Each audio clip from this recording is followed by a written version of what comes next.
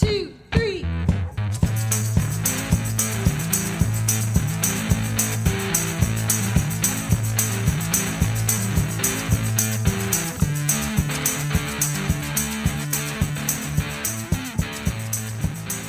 Hi, I'm Gary David. And I'm Adam Gamwell. Welcome to Experience by Design, the podcast where we explore experience designs of all kinds. You know, one of the frequently discussed topics here on Experience by Design is the challenge of change.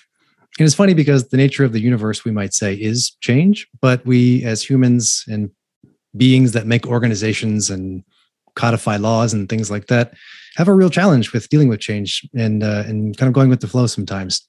And it's interesting because we find that organizations will often think about change and talk about the idea we want to change for being better for our customers or making more sustainability as part of our work or improving our internal culture and world of communication. But they're often not quite as serious about actually changing, right? A lot of talk, not a lot of action. And more often than not, we find that change tends to feel like a tagline that you'd see like in a corporate mission statement or some kind of strategic plan. And then when it comes down to actually making change where that rubber would hit the proverbial road, organizations have to consider things like resourcing and people and budgets and time horizons. And then the reality of, what change could actually do runs up against the actual desire to be able to implement it. And it's crazier too, because change can be even more difficult when it seems like things are going well, It's like the saying, if it ain't broke, don't fix it comes to mind. And, why would you change if you didn't need to? But the problem in this logic we find is that when things are going well, that may actually be the best time, to think about what we should do for change. And using these prosperous times to kind of prepare for the lean times when change is imperative, but no longer possible. So towards that end, today on Experience by Design, we chat with Andy McDowell about his own experiences with experiencing and designing for change. Andy started the company Generate Your Value, whose mission is described as to serve as a powerful catalyst for entrepreneurs to experience extraordinary success in business and life. And to help clients achieve this transformation, he takes the approach of applying tools more traditionally used for organizational change, along with innovation strategies that he himself used in his work, and applies those things, those techniques, and those strategies to individual lives. We talk with Andy about how going to and then leaving a company like Boeing, not just like Boeing, it was Boeing, very much so, to his own realization of achieving individual change. We also chat about how hard it can be to be heard within your own organization when trying to lead innovation and change initiatives. And I know, and anybody who's experienced this knows, it can be incredibly frustrating and challenging not to be recognized for the ideas that you're sharing and to end up being ignored. And what do you do and where do you go from there? We discuss his own challenges in Boeing to be heard, how he uses this experience to fuel his own work and his work with his clients, and how that work and experience in Boeing and throughout his career trajectory has translated into helping others to transform their own work and their own lives.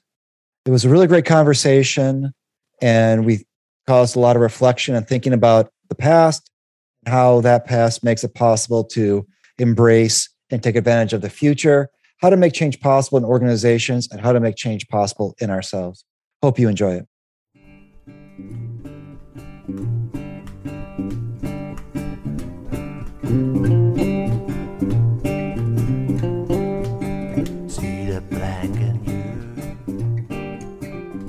I'll go for a sponsorship from Man Groomer, since that seems to be the demographic, because I think the original Man Groomer was like just a pole that you could attach a razor to or something. It was like some kind of like weird contraption for your back hair or something like that. A stick with some blades taped to it. It looked like some kind of like torture device from medieval times or something you might see like on The Witcher or Game of Thrones. I'm like, what is...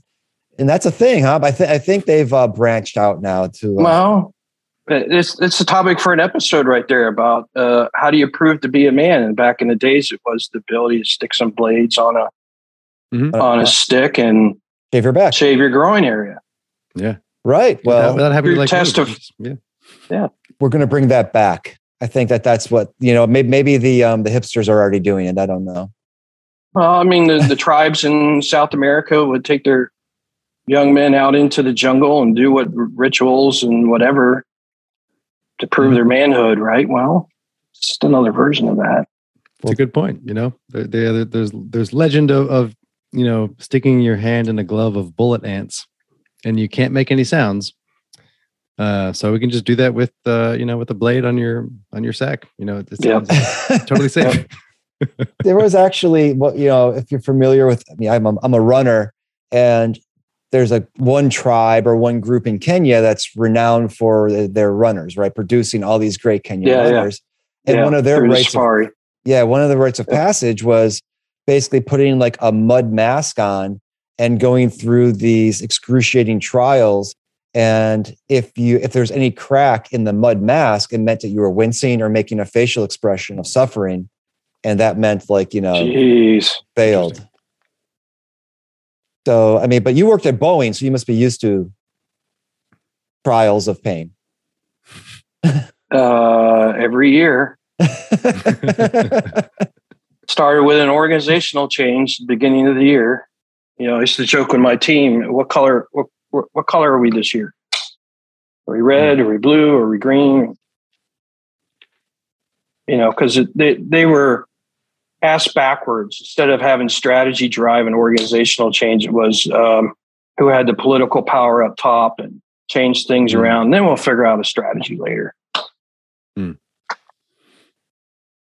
Yeah, that's an interesting, kind of anecdote to help us think with here, because I'm curious too, because I imagine that you find in your work with clients that this is probably a not uncommon framework, that a lot of time it's kind of like who's got the political clout, who's kind of top dog, rather than taking a more strategic approach to thinking through organizational and what derives it. So when you're held captive by Wall Street like Boeing is, it's all about cash flow and stock price, and that's what drives the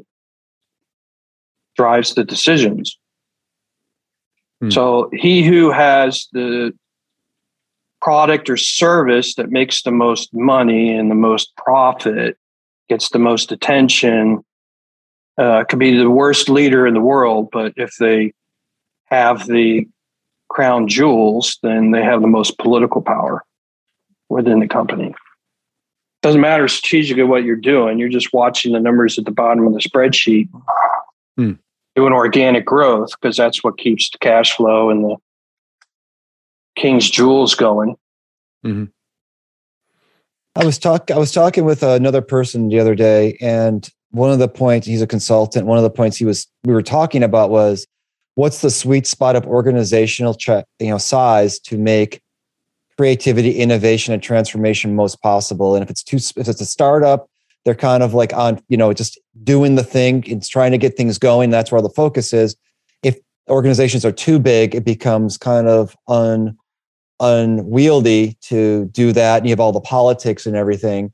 And somewhere in the middle is this sweet spot. And I know that what you focus on tends to be those, small to mid-sized organizations. I mean, I'm curious what your experiences are and thoughts on that are in terms of like the sweet spot of organizational size to make these kinds of transformations and changes possible.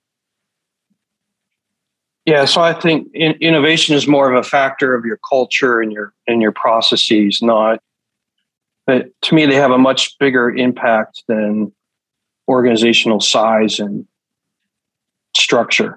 Okay. So if innovation is a big component of your culture, then you have a culture that allows free thinking, creativity. No idea is a bad idea. There might be better ideas.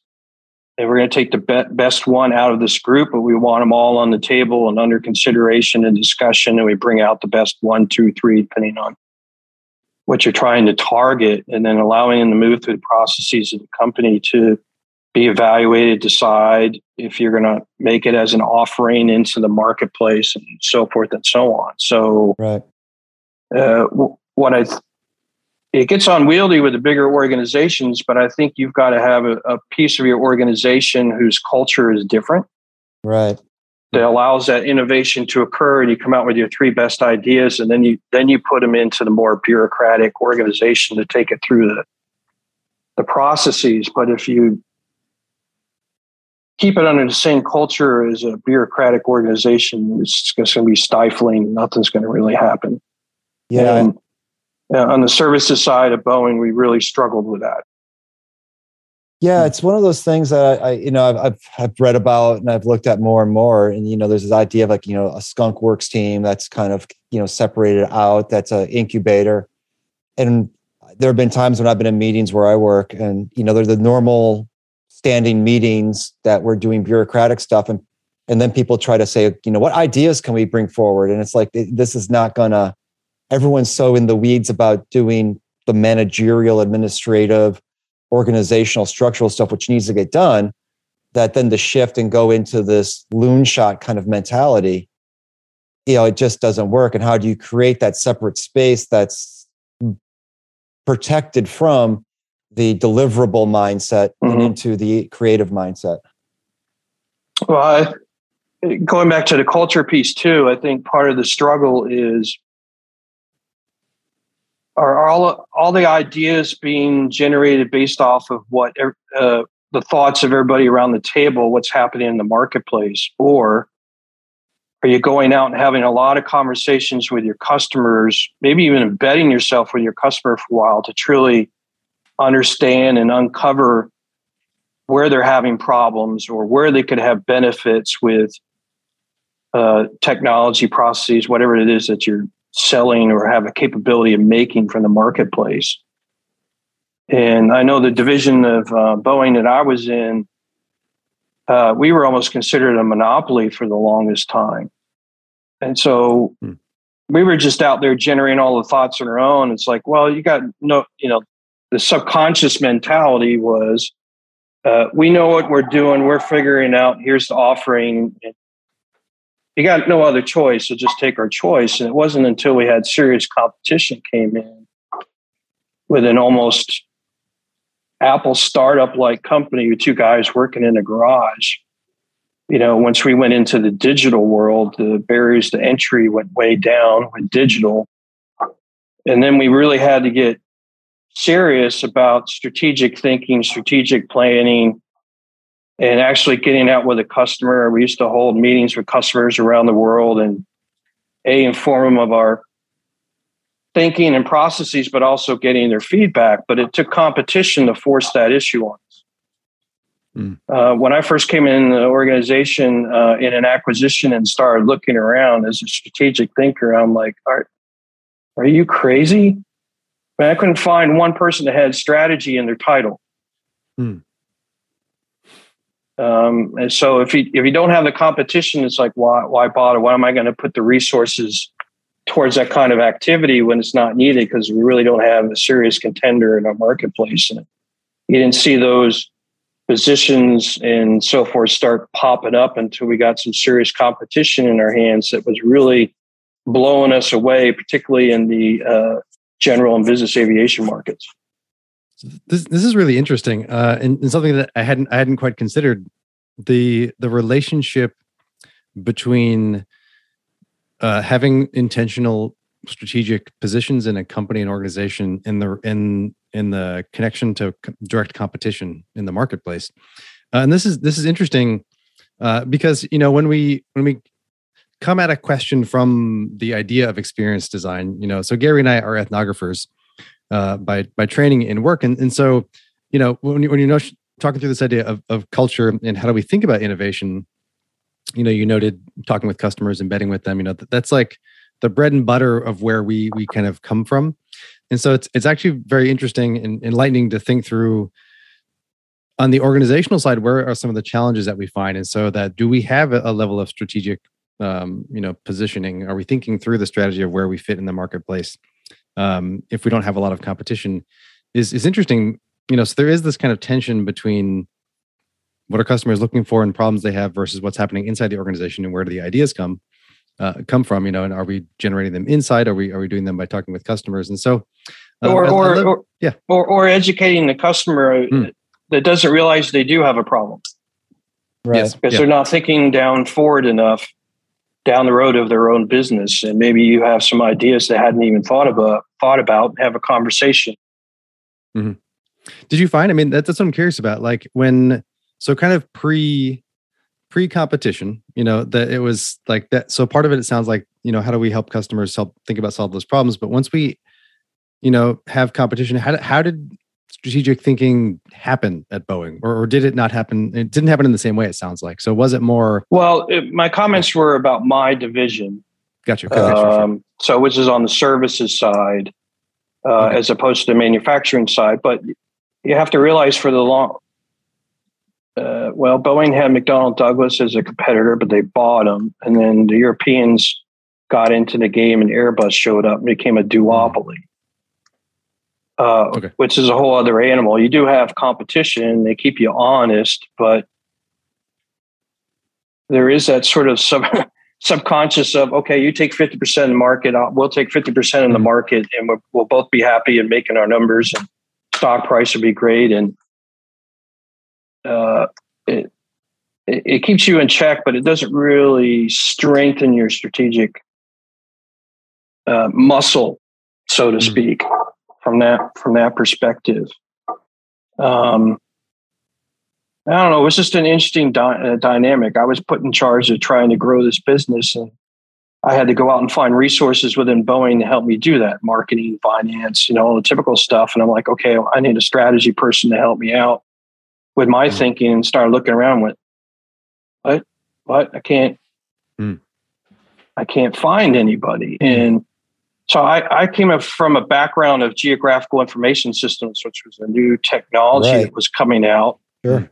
And I walked into my division of Boeing when we got acquired and started looking around. And here's a navigational company that got bought by Boeing.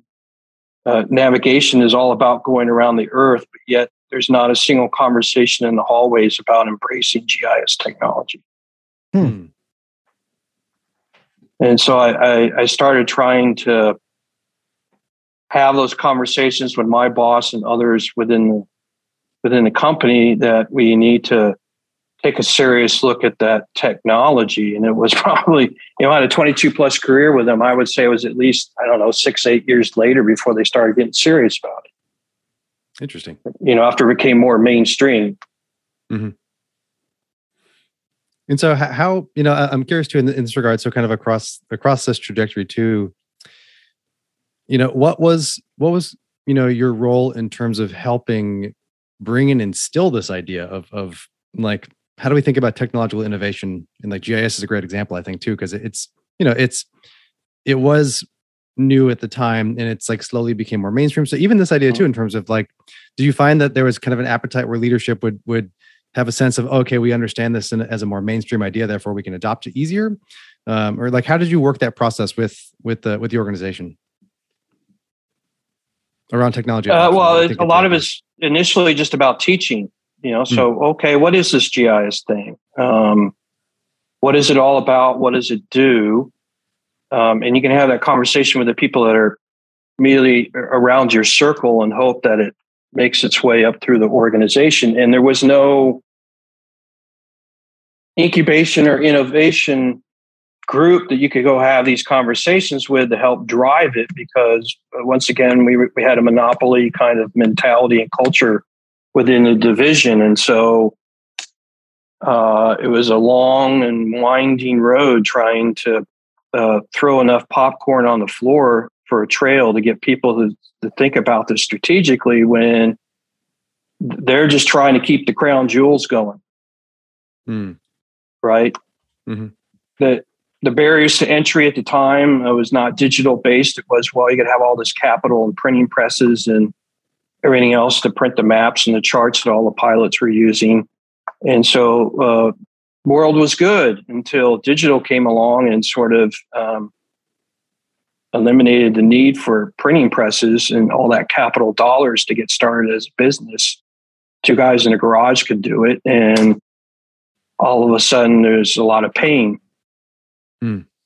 And so like a year before I got laid off, they ended up buying that company. Interesting. So it goes from kind of a how do we think through the capital intensive barrier to entry for physical products, then digital kind of switches that. And then on top of that, okay, now we're going to buy the company. So, because we see the value in it, so that's interesting too. And so that's a kind of a mix. I appreciate what you're saying, where it's thinking through the question of how do we sort of teach. I like the metaphor of like leaving enough popcorn or breadcrumbs so folks can follow the idea of like how this would help us if we adopt it, if we think about strategy. So I don't know. My first 5 years in the company was so frustrating me. I felt like I had a flat forehead, blood dripping down my face from trying to get people to see these things and take it seriously. But I was limited by the culture of the organizational structure. And we hear you. I had the same problem when I made director. I was going to quarterly director meetings and all this talk about the airline side of things and all this great conversation about products and services rolling out. And I would pull our divisional CEO to the side and said, you're operating airplanes in a single airspace run by air traffic control, a different organization. And you may get a solution for an optimal route for a flight, but they don't own the airspace.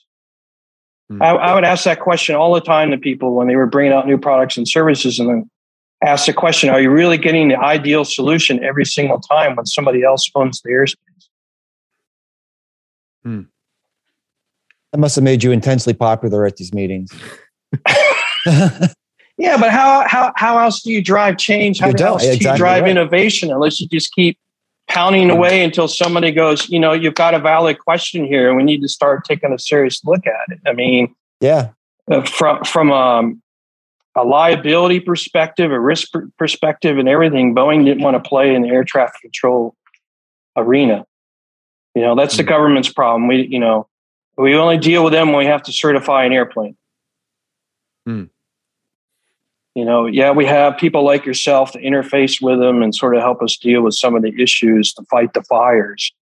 But when it comes to innovation and where we could really make leapfrogs innovation, I kept pushing in the second half of my career. It's just like crickets chirping because it wasn't the big dollars. It wasn't the crown jewels that kept Wall Street happy and so forth and so on. And I hope before I pass from this earth that the solution I was pushing for, I can't tell you all what it is for proprietary reasons, but that it comes to reality. Because I hope the industry finally makes it happen for the industry. But in my opinion, Boeing was in the best position to take advantage of it from a capital perspective, a knowledge perspective, and so forth. And I kept throwing an article that Peter Drucker had done in the Harvard Business Review as a sound strategic reasoning for why we should do this. And it's like, okay. All right. You're gonna name me what's considered the most predominant strategic thinker in business. Okay. It reminds me of Luke 4:24. You know what I mean, right, Adam? From the book of Star Wars? It's a saying, right? That is, and I just looked it up, so I got the quote right. Truly, I tell you, no prophet is accepted in his hometown. And I've experienced it too. That you're sitting there and you're going, "This is what we should do. This is what we should do. This is what we should do. This is why we should do it." And no one's going to listen. But if you bring a consultant in who might say the same things, now people may pay attention. It's a weird, again, Luke 4:24, going back to the Bible, apparently Jesus as a strategic thinker and innovator was facing the same problems that you were, Andy, at Boeing. I mean, it's an old story, but it's a well-worn one that, no prophet is accepted in his or her or their hometown. And it's an interesting phenomenon in organizations of dismissing the wisdom and the knowledge and the insight of one's own people, but then willingly paying for it for someone from the outside and valuing that more and what that does to people's sense of belonging and appreciation in an organization. Well, speaking of belonging, another part of the culture was if your job wasn't located in Seattle or Denver, where my division was headquartered, then out of sight, out of mind. Right. I kept begging for people out of Denver and Seattle to come visit my team in Atlanta and see what we do and think about how we could be working together. And never came, Interesting. So it's like still on the team, but not outside enough to be a consultant, but well, you're there when you're needed, when you have to put out a fire. But when it comes to strategic thinking, what you might value have to offer to the organization, it's, if you're not there in the weekly, daily meetings and seen all the time, then you're just an afterthought. And I talked to other directors that weren't in those cities too. And it was the same thing. It wasn't just me. It wasn't an Andy thing. It was a culture thing. One of the things that we talk about in qualitative work, or at least I talk about in qualitative research, is one of the differences between like numbers-driven research or analysis, data analysis, I should say, and qualitative is in quantitative work, if there's an outlier, you usually eliminate that outlier if it's too far outside of the regression line, right? Because it's too many deviations away, that the person's responses or attitudes are not seen as valid or reliable, right? There is something wrong. Whereas in qualitative mindset, you look at the outlier and you go, oh, what's happening there? That seems interesting. We need to investigate that more. And in a weird kind of way, and I clearly, Boeing being an engineering kind of quantitative culture, that kind of mindset it seems reflected in what you're talking about. If you're not in the norm, if you're not in the regression line, you're not part of the conversation. If you're an outlier, you're kind of scrubbed. Whereas in a more qualitative mindset, the idea is let's look for the outliers and see what they can contribute because maybe they have perspective and insight that is unique. So part of what I tried to achieve in Boeing that I never was able to achieve was to get Boeing to think that they're an aviation company instead of an airplane company. Right. And when you do that, you can start helping the industry to become a proactive industry instead of reactive. So what do I mean by that? The solutions that I try to get them to see, I was trying to change an air traffic control culture built 50, 60, 70 years ago. When an airplane came into a controller's airspace, they were throwing a flight strip across the room to the next guy. Oh, right. Who had to handle it, right? So it's reactionary. I don't worry about this airplane till it comes into my sector, and I'm just passing them from sector to sector to sector until they get to their destination sector and land at the airport. So you have no idea what kind of demand is coming on your controllers in a particular sector. There's nothing, or there's not a lot you can do from an efficiency standpoint, from a work process standpoint, in doing it that way. And Boeing was a great firefighter. Just like they're doing right now. They're putting out a fire with the 787 deliveries. They're putting out a fire with the 737 MAX crisis.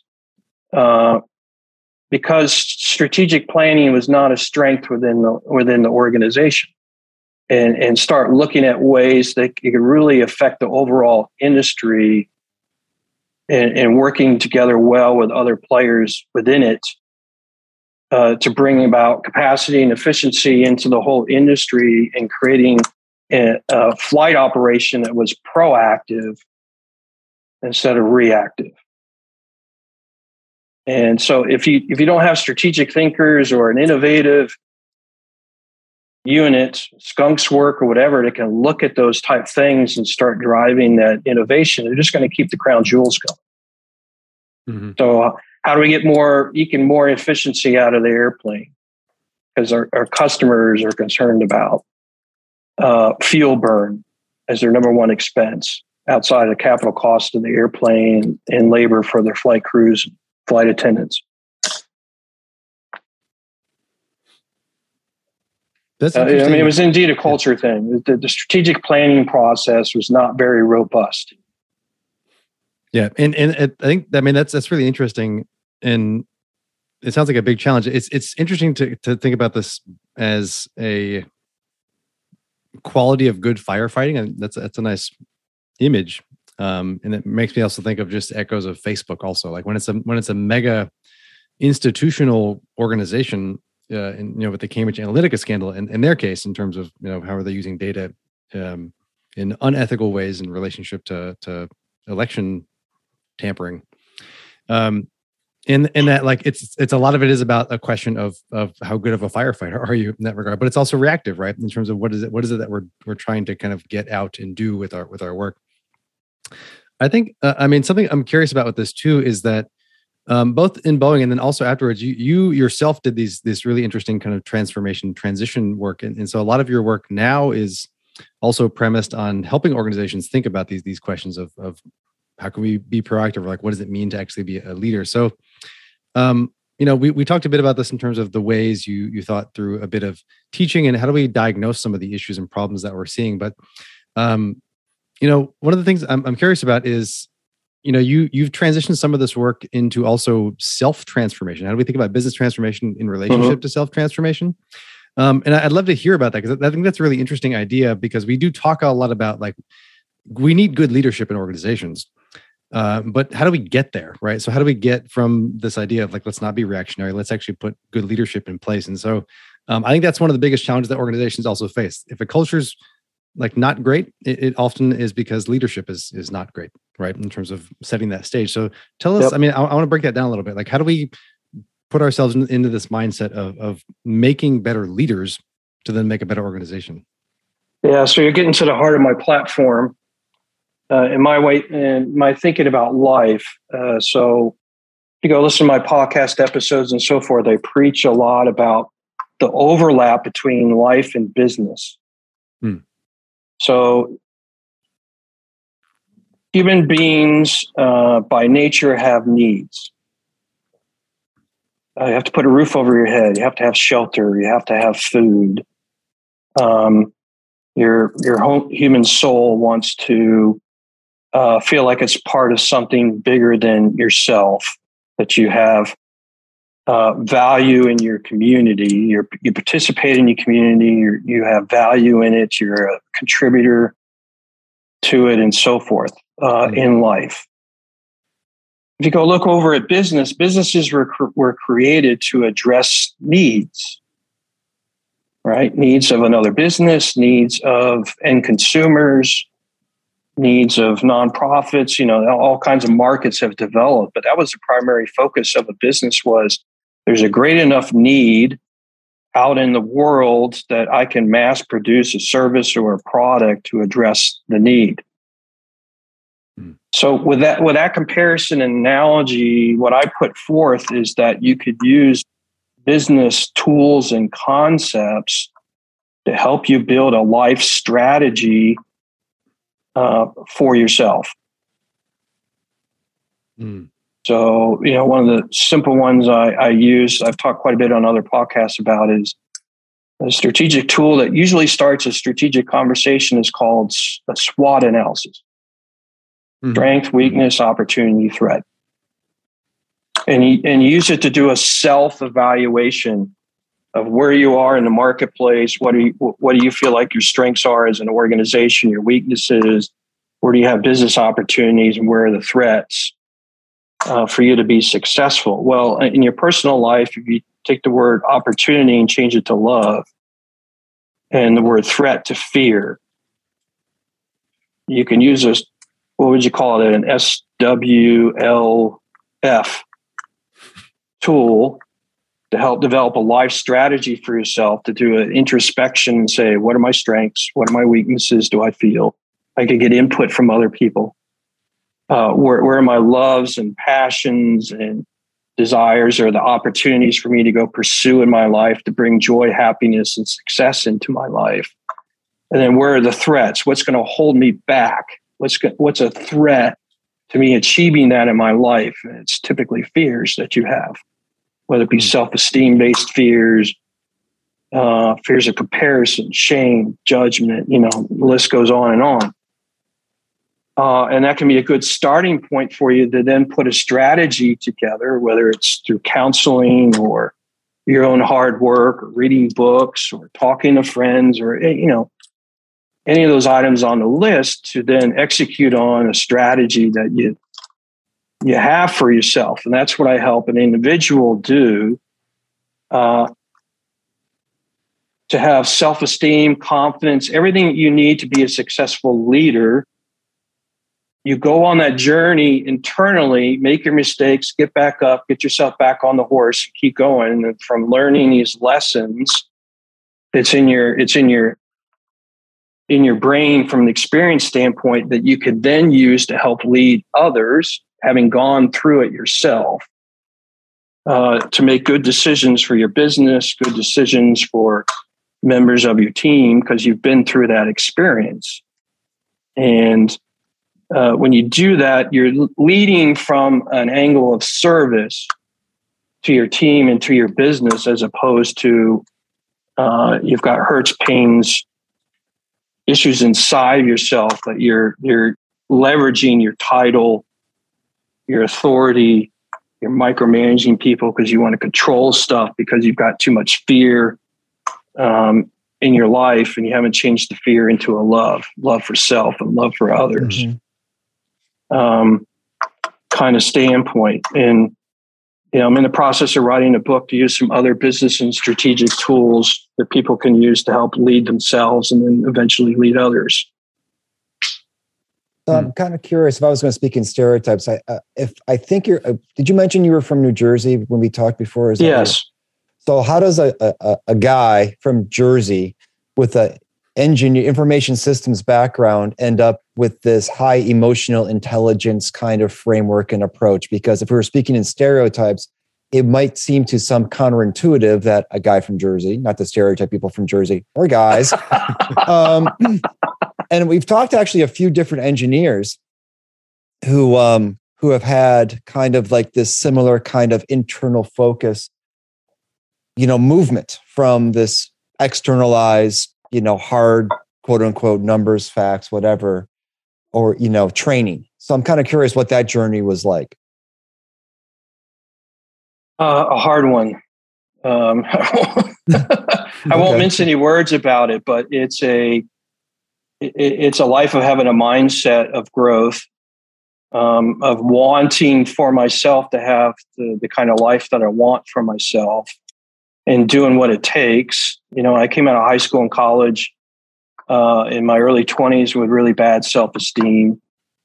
I said, I don't want this for myself. Went to counseling, read a lot of books, tried different things, and went on a growth journey for myself. And from that, I discovered I have great creative tools. I'm a singer and a musician. I've been a photographer since teenagehood. Business strategy is my strength. So I have this creative side on one side that I first of all, understood about myself. Second of all, tapped into it, as well as the left brain, analytical, engineering, whatever type skills. And so there's a lot I can do in life. I picked up the guitar 5 years ago and teaching myself. Because I have the growth mindset, it's something I want for myself, and I have the intelligence to do it. But those are all things that I went on a life journey of discovering things about myself, loving myself, and actually doing these things in my life, not to be afraid to do it. Not everybody's built like me, and that's my uniqueness. Everybody has their own uniqueness, but are you willing to look inside yourself and discover what that is? That's what I help my clients do, to understand their strengths. And once you understand your strengths and your weaknesses, you can go hire people that are better at your weaknesses, make them a team member with yourself, and go kick butt in the marketplace. But if you're not going to look in the mirror and have open, honest conversations with others and with yourself, you're never going to discover it. You're going to sit in that F box in your strategic positioning of your life, and you're not going to achieve what you want to achieve in your life because you're not doing the work. You're not doing the understanding, you're not doing the work. So it's, in my field, it takes a lot of trust with a customer to have those type of conversations one-on-one, but the person's got to be willing and be honest with themselves to do it. That's the struggle in finding the customer is they got to get themselves there. if your clients are anything like me, I tend to overestimate my faults or overemphasize my faults and underestimate my strengths. Mm-hmm. And do you find that to be a common trait that people have, where you have to kind of, level set their own self-perception about what they see are their shortcomings, amplifying shortcomings, minimizing successes kind of mindset? It can go either way. And, okay. And it really depends on when you have hurts inside of yourself from your upbringing, and you're trying to build your ego to sort of cover it up. Your ego can go one of two directions. It can go the humble, quiet, I'll sit in the corner, underestimate myself, kind of standpoint, or it can go the other way and inflation to cover it up, whether it be narcissism or a bunch of boasting or whatever it is to cover up so that people don't see what's really going on inside. So that's part of my journey with the customers, to try to decide what route they went and try and bring them back to the middle. How do folks, I think like building on Gary's question too, if a lot of us oftentimes spend our lives or much time in the fear box, right? And oftentimes it's unconscious, right? We may not even recognize why we're being held back by something. So how do, when folks or clients come to you, how, or if they don't, like, how do we get them to know in the first place that this is an area of inquiry for ourselves, that the journey that we need to start? Well, for me, I like to start with a vision. Give me some words, just words. If you got sentences, that's great, but just give me some words of what a life that's full of joy and happiness and success for yourself looks like. Interesting. Okay. Yeah. All right. So where's your destination? And then, all right, what besides money, what is holding you back from having that? But where do you see the difficult parts being in your, if you were to build a strategy to say, okay, I want a mansion, 2 boats, 3 cars on Lake Lanier in Northeast Georgia. I'll take that. A wife, 3 kids, paint that picture of what all that looks like, and, depending on their age and where they're at in life. Well, okay, how are you going to get yourself there? And where do you think the most difficult parts would be, and why? And so through that conversation and just getting them to be introspective, hopefully peeling the onion back, you discover some ahas in terms of fears. Okay. If they don't already know, they may already know, and they're too scared of it to go achieve it. They already know it, and you put it on the paper and you work on strategies to overcome that. Then there are others that just haven't been introspective at all, that you got to have that type of conversation to try and cull them out if you can. And do you find that this is a really interesting approach, because there is this challenge, right? That oftentimes, like, we're not generally taught in the United States to be super introspective in terms of like what might be holding me back, or like what's my framework, right? And so it's also, it's funny. It's similar to the example of Boeing we're talking before. There's a culture of not strategizing or not introspecting, right? In terms of like, where am I coming from? What am I bringing to the table in the first place? And then ultimately, how is this shaping what I'm doing today, and where I could go, or not thinking about that. So, and society, it doesn't help us. Yeah. Right. And so that's one of the interesting challenges there, in terms of, and I'm putting together like the piece or Lego pieces of conversation so far, where it's like that, recognizing this need, as you've done, to kind of see that we have this kind of gap, or many of us do, right? Where that I'm focusing a little too much on X and not Y, and not even thinking through maybe the strategy of how do I get to what I'm looking for, but not understanding necessarily why the barriers are there in the first place. I think is some of like the fundamental work that there is to do, for being human. And then, like, how do we do that in a society that doesn't necessarily help us think through that in the first place? Well, particularly for us men. Yes, and that too, right? That we're taught to be less emotive, or to not show vulnerability, right? Right. I guess that's a great point. Like, do you find that is the work is different working with men on some level to help? Oh yes. Get these points out. Yeah. Oh yes. And so, I mean, tell us a bit about that. Like, so what do we see there? Is it, well, it impacts all. Approach different. Yeah. Yeah. It impacts all phases of life, not just your career. It impacts the dating world. There's more suicide by men. There's reasons behind that. It really boils down to what's society's definition and what's your individual definition, particularly for women, of what makes a strong man.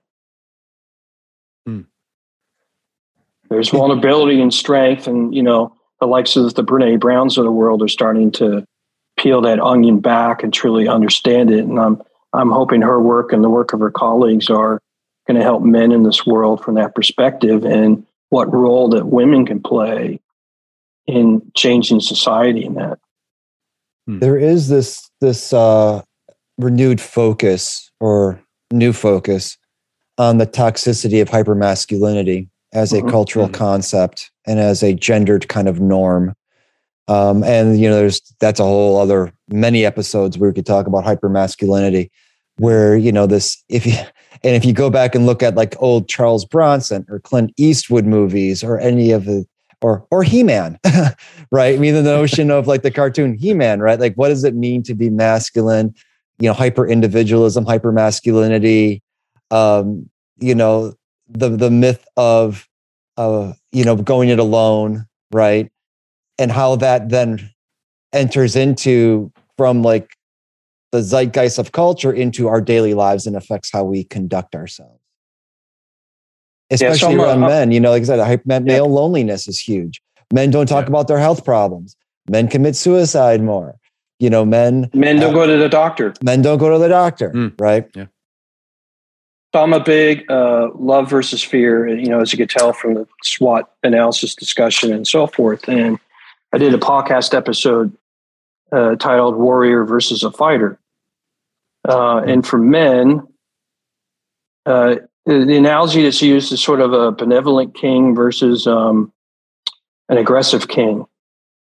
And the behavioral attributes of both sides. And it's really, to me, it really boils down to what's the main subconscious driver in your life. Is it love or fear?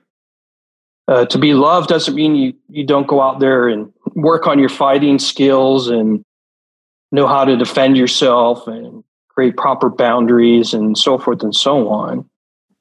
You still do that, but your basis is benevolence and love and finding the win-win with your neighboring kings and service to the people that live in your kingdom and so forth, versus somebody that's a king that's living out of fear and goes and conquers other nations, doesn't care about his people. It's all about his power and control and those type of things. So they're both strong, but what are the values or the definitions that are behind that strength? And I think that's where the struggle is for the world today, right? Right. Mm-hmm. Yeah, I think the value question is interesting because we are seeing, like in workplace organizations, there's been more shifts towards the bringing your whole self to work, right, into the workplace. And I think like this echoes this idea that we are beginning to more question what values are driving the way that we live and also like that we do business with. And so also, I mean, thinking of echoes of the rise of B Corps or benefit corporations, right? And like, what's the purpose of a business? What are the values that drive our needs and even like other kind of broader pushes between, the unending emphasis on shareholder capitalism versus rethinking about stakeholder capitalism in terms of like who has access to resources and what is the resources for. So it's interesting that like we're entering this kind of inflection point, that is great to see, but it's definitely like, it's interesting because it also means we're unearthing a lot of skeletons in closets and a lot of pain, right? We are now being more explicit about examining our fears, and asking what are the values that drive both my life and then also how I approach business, and asking that to change. So it is interesting because it is to add on to our biblical metaphor, a bit of a David and Goliath kind of feel story sometimes, right? That it is this, how do we move up against the giant, as it were, in order to change these values and to talk about them actually is one of the biggest challenges. I think that's a really well to be comfortable in talking about it, to embrace the fear, to recognize it. I hate to say this, but the analogy that comes in my head is the journey of an alcoholic, right? Mm-hmm. Sure. So sometimes you have to have an intervention to get the person to truly recognize and embrace in their heart that they have an issue. The same thing on the fear side. You even recognize.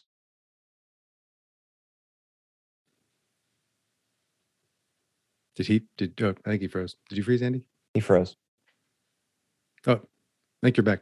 Okay. We got you back. Can you hear us? Yep.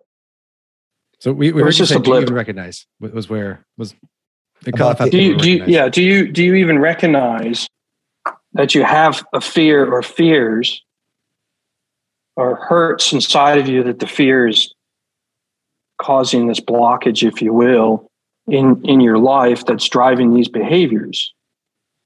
You're not being introspective and willing to embrace it, to sit with it. And that's part of Brene Brown's work too, is recognize the fear, be able to sit with it, acknowledge it, be a little comfortable being around it so that you can then start working with it, as opposed to just building a huge ego and putting up a wall and not even addressing it and just allowing your behaviors to keep doing what you're doing.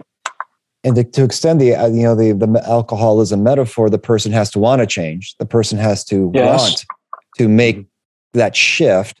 And it's also a program, right? I mean, and I know I say this because you have a program. It's not just, you work with people one time, and looking at your website, you have a number of sessions coming forward with your 4-pillar program. Mm-hmm. So it's both, you have to want the change, you have to seek help, you have to admit you have a problem or a need, and you have to go through the steps of the program in order to make that transformation possible. And you have to seek the help of others to support you in that journey. So if I was wondering if you could talk a little bit about, your program and what it is that you do beyond just these, singular touch point encounters with clients to help them have these conversations, but to make this longer journey of internal transformation possible. So I have a combination of one-on-one coaching, workshops, and a mastermind-like service. And the workshops and the mastermind is the business side of it. Let's work on what's outside of you. So the workshops are all about your own productivity, your ideal customer set, your purpose in life and in your business, and those type things. It's the one-on-one coaching that I get behind closed doors with somebody and have the conversations like we talked originally about okay, first of all, I have to know that you want something different for yourself and that you're willing to put in the work. If you're not willing to have those things, then this is a waste of time and a waste of your money. So if you have that instilled and you're ready to get to work, then let's have the conversation about what you want your life to look like, and let's build a life strategy for yourself and look at different aspects for your life and so forth. I start bringing those business tools into the conversation to get them to a point where they're confident as a leader of themselves, and then flip it 180 and a leader of others in your business. And then we can get you into the workshops and the mastermind group. So I typically get together over a cup of coffee or water or whatever with a client and have a conversation and try and figure out where their headspace is and develop a strategy out of my services to help them get to where they want to go for themselves and for their business. Do you often do the coursework kind of in parallel in terms of like self and business, or do you find that some folks just go for self, some folks just go for business, or are they like intertwined? And they must be in terms of how we. Yeah, I limit my clientele to business owners Got you. Or somebody has what I call a P&L. Mm-hmm. Who knows? Maybe my business will take off and I'll be able to do just one-on-one for people for, their own life strategies. I don't know. Maybe my business might go that route and stay out of the business side. You never know since I'm just starting on my journey. But those I have conversations with, I'm seeking at the moment is business owners and trying to do an assessment of how they feel like they are from a leadership skills standpoint and an ability to lead themselves if they're a solopreneur like myself, or have a team of folks in their business, and how can you lead others, and try to be introspective of that and decide what's the proper path. Okay, cool. And it's interesting too, because it's, we're talking about Brene Brown. And so it's very much, I think her works like over the years has also pointed also more towards business, but it's interesting in this regard too, where it's like, we can draw when we need to draw from, the work, the psychology and vulnerability, that like they overlap. Personal perspective, they overlap though. Exactly. Yeah. I think that's very cool. A lot, like, not just a little, a lot, because business has human beings involved. So the human being dynamic comes into it. So till we have a day where business is all robots, it will always be an issue. That is true. Maybe one day we're going to have some robot therapists, but I'll stick with the humans for now. I'm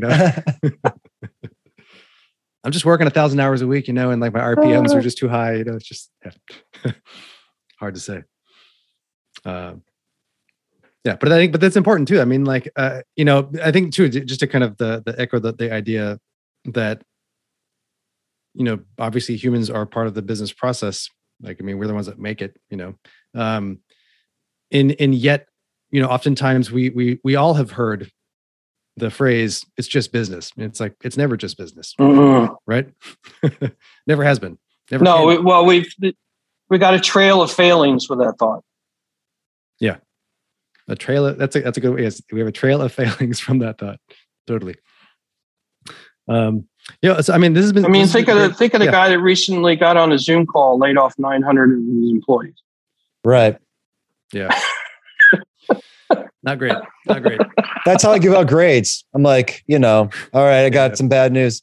I got some good news for me. It's just business. Just business. Nothing personal. It's just business. I was being very efficient at being, doing business. Get on a Zoom call and lay off 900 folks all at the same time. Check. Okay, that was my half an hour on my schedule. Moving on to the next thing, because it's just business. Reminds me of a quote from a movie, New Jack City. Great movie from Adam's probably too young to remember this movie. But Wesley Snipes said, "Never personal, always business." Always business. Always just business, man. Business. Got to shoot you. Don't take it personally. No. Well, how else am I supposed to take it? You're shooting me. Right. You're laying. And the funny thing is about that CEO, he was put on leave and now he was just brought back. He's just brought back. Yeah. So what mess, are we going back to the slash and burn 80s? Or are we going to, that goes back to Adam's inflection point, or are we moving into a different generation, a different era of business leadership? And it's a media moment, right? You hear all the time where somebody's in the fire pan and they're like, oh, please let something else be in the fire pan next in 2 or 3 days and get the focus off of me. And I can go back to what I was doing. And in the meanwhile, the impact of your decisions is still there. Right. It's not in the media for light because something political or something, whatever else, some catastrophe, accident or whatever happened, and all the media focuses over there and they forgot about me. Right. Mm-hmm. That's why tell that to all the people that were affected by your decisions. Right. It hasn't left them. Business. It's the business. Yep. That's the thing. It's like we don't. How do we get businesses to then like begin to make that transformation is the key, and it's where we need to be, because it is like it's this, right? It's like one person's half an hour on to lunch, 900 people's lives were changed forever. Well, like, I mean, what is the cost there? There's a silver lining to everything, and that's part of the silver lining to this whole pandemic is everybody's affected by it, either directly in themselves or they know somebody else in their life that's important to them has been affected. And so just like a midlife crisis or having a heart attack at the age of 42, that's like right now in your face. And why we've seen, the Great Resignation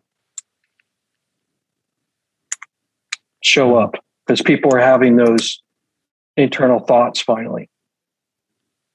Yeah. But what's important to them in their life. And, number one reason why people leave their job is because of their relationship with their direct leader. And maybe they were just putting up with their direct leader and so forth. And now they're saying, no, life's too short. I don't want to work for him or her. And out the door they go, and they're looking for something better in droves. Yeah. It's important, right? Because it's like when you realize that life is only so long. And, to your point before, in terms when folks say like, why are you not making a change? Like it's the first part, it might be money, is where most of us may start, because it's like, I don't want to lose. But, when we actually take the time to think about it, it's like, but the interpersonal relationship is why I don't want this work. I want to leave this company for this reason. So it's like money stops being enough as a barrier at some point. So it's like helping people get to that sooner makes the world. So I recently did a podcast talking about a study that MIT Sloan Business School did, looking at what's important to an employee, sort of looking from the bottom up, so to speak, in terms of culture. The top 10 things, and pay and benefits showed up, I think, at number 6. Makes sense. Number 1 was respect. That makes good sense. Yes. I mean, yeah, right. Because that's like ultimately when it comes down to it, that's what people want. And I mean, so do like egotistical leaders, right? They also want that. They just, they have the crown jewels behind them, so they keep making decisions that are not good for other humans. Yeah, the top 5 are what I call emotional items or emotional values. It doesn't cost the company a nickel other than their supervisor's time. Yeah. No, and that's the point, I think, like it doesn't cost more to do that. It actually is better for productivity. And well, you can put some dollars to the time, but what's your return on your investment of that time? You're going to pay that supervisor money for his or her time anyway, doing something. But what's the return on the investment of his or her time is the real question. Yeah. Well, hopefully, as we have more conversations like this and people listen to your podcast and hopefully listen to our podcast as well, that, these conversations can be part of the mainstream and not just these moments here. So really appreciate you taking that time, Andy, to talk about your own personal transformation journey and the opportunities for others to take that journey along with you through the services and the programs and the successes and changes that you found. So really appreciate it. Yeah. I greatly appreciate you guys inviting me to come on this important conversation that needs to happen more than just us 3 bearded guys sitting around having this conversation, right? Right. More needs bearded to be more guys. mainstream. More bearded guys. Yeah. So More bearded guys should have this conversation. So that's right. More guys from Jersey should have this conversation. All right. Thanks, Andy. Thank you. Thanks much. Yeah. We want to thank Andy McDowell of Generate Your Value for talking with us about his own journeys of transformation. And you can learn more about his work, along with what Andy's been up to today, in our show notes. And as always, we'd love to hear from you, the EXD community. And this week, we're thinking about what have been some of the biggest challenges to your personal or organizational transformation, and what have maybe been some frustrating times where you have felt unheard. And coming out of these kinds of situations and scenarios, what recommendations do you have to achieve transformational change, and what might you share with others? Head on over to our LinkedIn page to continue the conversation, or of course, you can shoot us a message at feedback@experiencexdesign.com. And as always, we always want to thank you for your continued support of the podcast, your ideas, your contributions, your encouragement, all make the podcast possible and make us excited about coming back to it every time we do.